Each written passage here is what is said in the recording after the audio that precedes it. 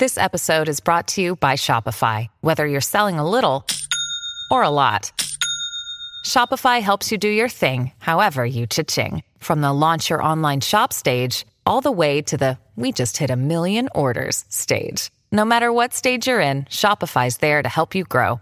Sign up for a $1 per month trial period at shopify.com/special offer, all lowercase. That's shopify.com/special offer. James Jordan from foxcatcherintel.com joins us. It's Lightning Stakes Day there in Adelaide. Hello to you, James.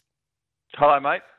Interesting listening there. You didn't let him get off the hook too easy. You peppered him all around Australia. Surprised you didn't go out to Del Mar for the last three out there. You know, he loves to go out wide, Curlio. I'm just hopefully that you've got your numbers and races all sorted out before we get stuck into the preview at Morphettville, because Curlio's a different cat, as you just well know, James, and as you just heard.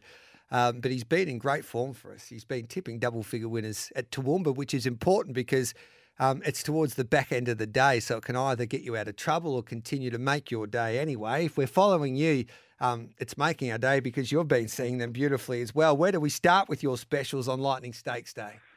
Not the easiest day, I don't think, but I've got two for you, both each-way bets. I think in the first of them comes up in race number 2, a horse called Seville. I think it's a nice horse. Its best is pretty good. It doesn't always hit that mark, but the stable's going well. Lockie Neindorf rides. It maps well. The favourite, or the second favourite now, Cold Case, I'm nowhere near, even though it's Richard Jolly and Jake Torak. I think it's short. So I'm happy to go Seville each way, which is race 2, number 8. Classy Kenny can win, definitely. I backed it last start. Thought he didn't quite get the ride right. But I'm happy to be with Seville in this. So race 2, number 8 each way. It's sort of a 550 quote, I think. That will start the day off for us. I think the next of them, which is worth an each way play, is similar sort of price, 550, is in race number 3. It's horse number 9, When the Dealing's Done. It's funny, it's trained at Strathalbyn, this horse, by David Jolly Shamir, actually.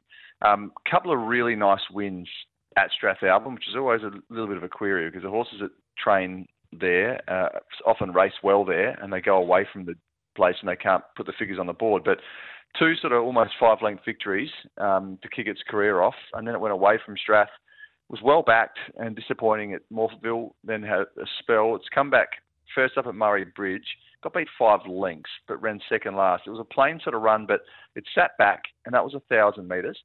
And this time of year, when the winter sort of sets in, it's very hard, I think, for horses trained at places like Strathalbyn and Oakbank to get fit enough.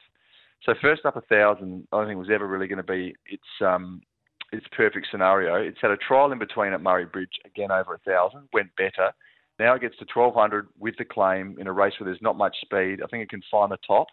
I think it can run a much better race. So I'll go with race 3, number 9, When the Dealing's Done. So tricky enough day, but they're the 2 I think are good each way chances. Who wins the Lightning? Oh, the favourites can be really hard to beat. Yeah. I had a bet when the market opened. I actually backed the other one. It's been scratched, Outback Miss, but I had them.